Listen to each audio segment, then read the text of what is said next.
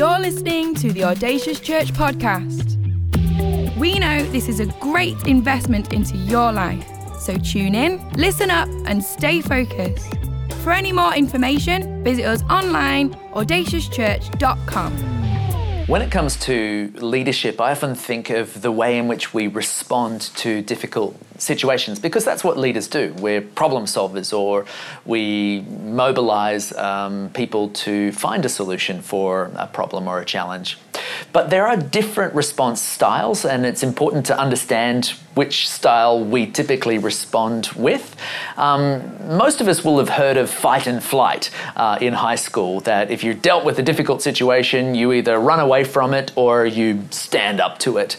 But there are actually 6 different stress response profiles, if you will. And the first, the most common, is avoidance. That whenever I'm faced with a difficult situation, if at all possible, if I don't have to deal with this, that would be better. But every time we don't actually face our fear or deal with the situation, it actually increases. So in other words, our anxiety becomes larger.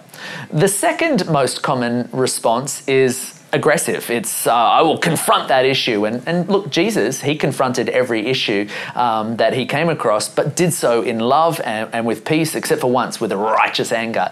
But confrontation in our modern day and age is often aggression. It's like, how dare you, or this is my seat and you're in my seat, or whatever it might be, which you'll often actually see on an airplane. I think it's funny to people watch traveling. I don't know why people are so afraid of flying. Maybe because the place that we depart from is called terminal. Maybe that's got something to do with it.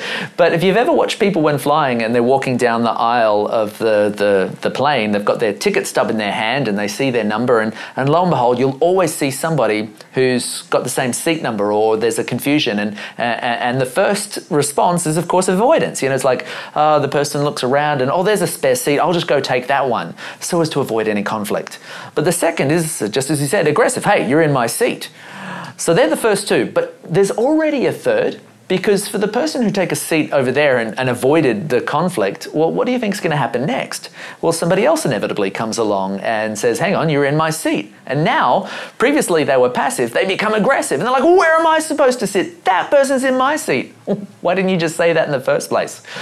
Look, that's already 3 different stress response profiles, but where's the leader who says, looks like we've been given the same seat number. Look, you stay there. I'll check with the hostess because maybe she'll bump me up to first class, and take a problem and turn it into an opportunity. What kind of stress response profile do you have? According to scientific studies, even though there are 6 of them, we don't need to cover all 6, there's just one that you need to be aware of. It's called autonomy. Taking responsibility for whatever situation, not blaming somebody, including not blaming yourself, but rather asking the question, so what am I going to do about it? This is where we are, I accept where we are, but now how can I move forward? Good leaders, if you want to make an impact, you have to be disciplined. But you cannot be disciplined unless you are organized, and you cannot be organized unless you are prioritized. It kind of reminds me of a passage of scripture where Jesus is ministering to the people. It's found in Luke chapter 5, verse 1-7. It says, so it was as the multitude pressed in about the word of God, pressing into Jesus to hear more, he stood by the lake of Gennesaret. And he saw 2 boats standing on the edge of the lake, but the fishermen had already gone from their boats and were washing their nets. So he got into one of the boats, which was Simon's, and he asked Simon, hey, can you pull out a little from the land? And he sat down and he taught the multitudes from the boat. But when he'd stopped talking, he said to Simon, hey, launch out now into the deep and let down your nets. But Simon responded by saying, but Master, we've toiled all night and we've caught nothing. Nevertheless, at your word, I will let down the net. And when they had done this, they caught such a great number of fish that their net was breaking, so that they signaled to their partners, come with the other boat and help us. And they filled both boats so full of fish that the boats began to sink.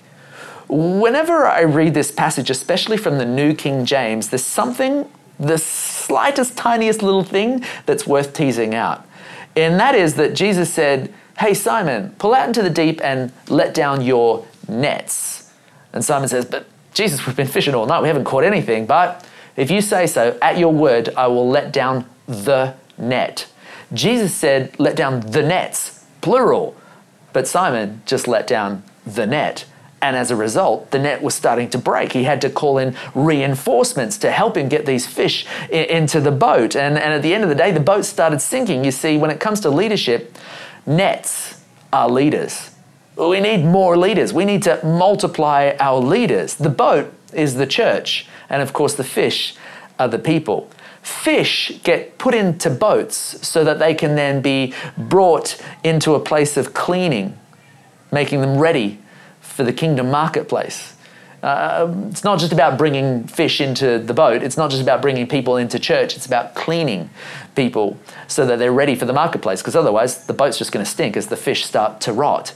So we need to get organized and multiply the number of leaders that we have, let down the nets so as to share the load so that the nets don't break and that the boats don't sink. We don't want to see churches go under. It kind of reminds me of a passage of history where Genghis Khan had this grandson, Kublai Khan, who ended up creating the largest empire known to the history of the world. Larger than the Roman Empire, larger than the Greek, larger than all other empires. This is the largest that was. But a little known fact, his mother was a Christian. And he was fascinated by this Jesus guy and so intrigued by this particular way of life. So when the missionaries came, not the missionaries, but the travelers, the guys like Marco Polo, he said, I would like you to go back to Rome and send a message to the Pope Francis. Send as many missionaries as you possibly can, and I will give them safe passage throughout the known kingdom, throughout the known world, the largest kingdom, all throughout Asia. And I'll give them safe passage so that we can spread this good news about Jesus, this gospel. But Pope Francis responded by saying, oh, look, we're fighting the wars. We've got the crusades going on in the Middle East right now. I can't spare any missionaries. So he sent two young priests who turned back halfway along the journey to Asia. And when the word got back to Kublai Khan that, Pope Francis, he only sent two and those two never actually even arrived, he's like, what? Well, if this is how much your Jesus means to you, that you don't even care whether or not this good news message gets out, well, stuff you, and gave the same opportunity to the Buddhists. And now, throughout most of Asia, Buddhism is a stronghold. What? Like, there was an opportunity of a lifetime to advance the kingdom of God, but because of limited insight, just let down the net, or just two guys. Instead of, let's seize the opportunity. I don't know about you, but I think that opportunity is represented here today in Europe again.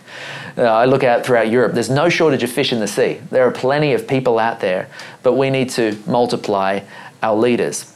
If you're a leader, ask yourself some of the following questions.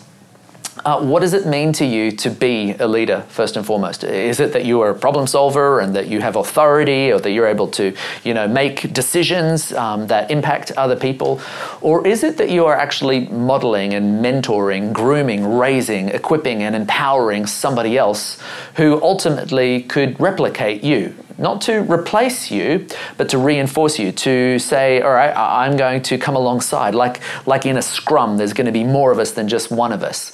But that person to replicate you, to truly repeat what you did, would be for them to go one step further and also find other leaders to raise, equip, empower, model, and mentor too. So here's the challenge. If you're a leader, how many are you leading? Not in a single layer, in terms of I lead 10 people. No, I mean in terms of how many layers deep. So if you are mentoring one, are they mentoring one? And are they mentoring one? My observation is you're not a real leader until there's 3 layers of leadership beneath you. So that we have people leading people leading people. This is often referred to as a deep bench, where there are reinforcements for the reinforcements. So leadership is not just about, well, I got put into the position and I can make the decisions and I can help problem solve. No, part and parcel of our responsibility, multiplication. How do we do this? Take responsibility, autonomy. Don't be passing the buck, avoiding or criticizing or blaming somebody else, but rather, I'm in charge, so what am I going to do about it? And not only that, but hey, we've got a great opportunity out there. There's so many fish. So how many people can I potentially mentor? Because if I can mentor one, who can mentor one, who can mentor one, okay, that's a great trifecta. You've got the Trinity happening. But what if you could mentor 10? Who those people could then also mentor 10, and then they could mentor 10. Or, hey, now we're multiplying our leadership capacity. And that, to me, is what leadership is all about. If you want to do it and do it really well, remember what we started with, the psychological principle. You need to be disciplined. Scripture, Proverbs chapter 16, killer scripture says, look, a person who can discipline themselves, I think it's verse 32, they're stronger than a warrior who can conquer a city. But that's almost encouraging and discouraging, because it suggests, hey, if we can actually learn to discipline ourselves, we'll become like a warrior. But discouraging because the scripture's almost suggesting, easier for you to conquer a city than it is for you to conquer yourself.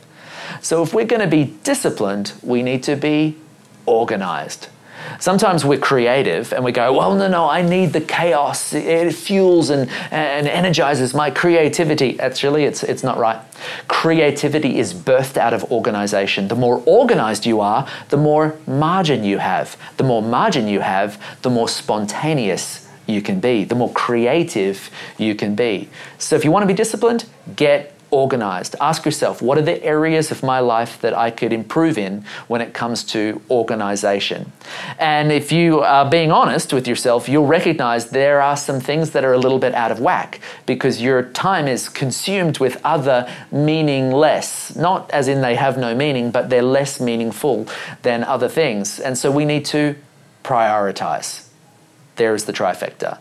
You want to be disciplined? Make sure you get organized. But in order to be organized, you need to be prioritized. So ask yourself, what are the areas of my life that I need to be more prioritized in? When do I actually go ahead and commit to prayer? When's my learning time? It's not because, well, I once studied. No, I'm a lifelong learner. I'm developing new concepts, new insights so that I can pay it forward, taking the responsibility. I hope these few thoughts and these few questions are encouraging to you. It's a little bit of a stretch. Sometimes it can be challenging because all too often we don't want to face our challenges, or sometimes we do face our challenges. But really, look, at the end of the day, if you're aggressive, anger is just fueled by anxiety. And anxiety is the same thing as avoiding. Let's not avoid or get angry or confront in a hostile way. Just let's take responsibility, the responsibility for ourselves. Let's be disciplined. Let's get organized and let's prioritize to make sure that we don't end up with the same situation like Pope Francis, Kubla Khan, but that rather we can now multiply our leaders. How many layers? At least 3 deep, 3 layers deep. Who are you mentoring that's mentoring somebody who's mentoring somebody? And now we can create an army to help together advance God's kingdom and bring him glory in everything that we do. Hope these few thoughts and few questions were helpful. God bless.